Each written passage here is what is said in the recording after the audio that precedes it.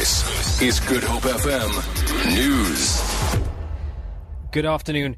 The ANC wants tighter measures to regulate the private security industry. It has emerged at the party's National General Council that some private security companies are better equipped than the South African Police Service. The ruling party is also concerned that the majority of these companies are foreign-owned. Chairperson of the ANC's Subcommittee on Peace and Security, Nosiviwe Mapisa-Nqakula, says this situation is unacceptable. It's a phenomenon which all of us South Africans, not just politicians, should be concerned about.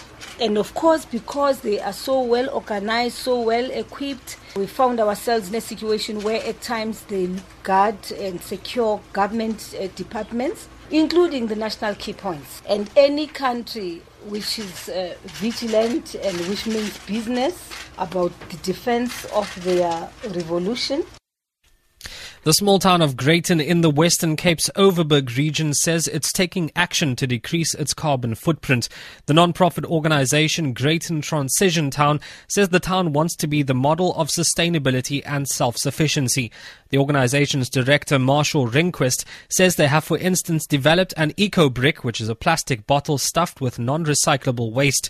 Ringquist says it's cheaper and greener to use clay instead of cement. It's basically to transition people's mindset on where we are today and where we are on our way to.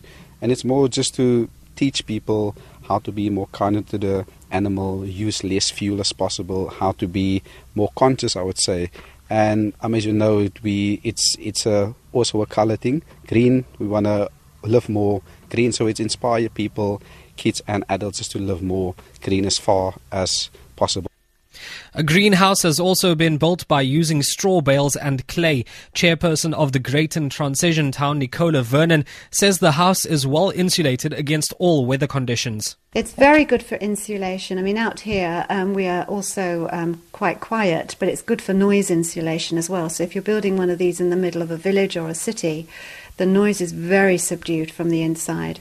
But I very rarely have to do anything at all to keep this house warm in the winter or cool in the summer. It self-regulates, and it saves me a fortune in energy bills. And lastly, 9 people, including 4 pedestrians, have been killed on the Western Cape's roads in separate incidents since the start of the weekend. Western Cape Traffic Chief Kenny Africa says 2 people were killed when their light motor vehicle collided head-on with a bus carrying 68 passengers on the N1 between Worcester and Toast River. He says 8 passengers sustained minor injuries in the collision. We had an accident in Menenberg where a motorcyclist and a pedestrian collided. Both the driver of the motorbike and the pedestrian died in this accident. Then also in Wellington, 1 pedestrian died in a motor vehicle accident on the R300 near Coast River. Driver of the vehicle lost control over the vehicle and 1 occupant in that vehicle also died. For Good Hope FM News, I'm Hendrik Shea Peterson.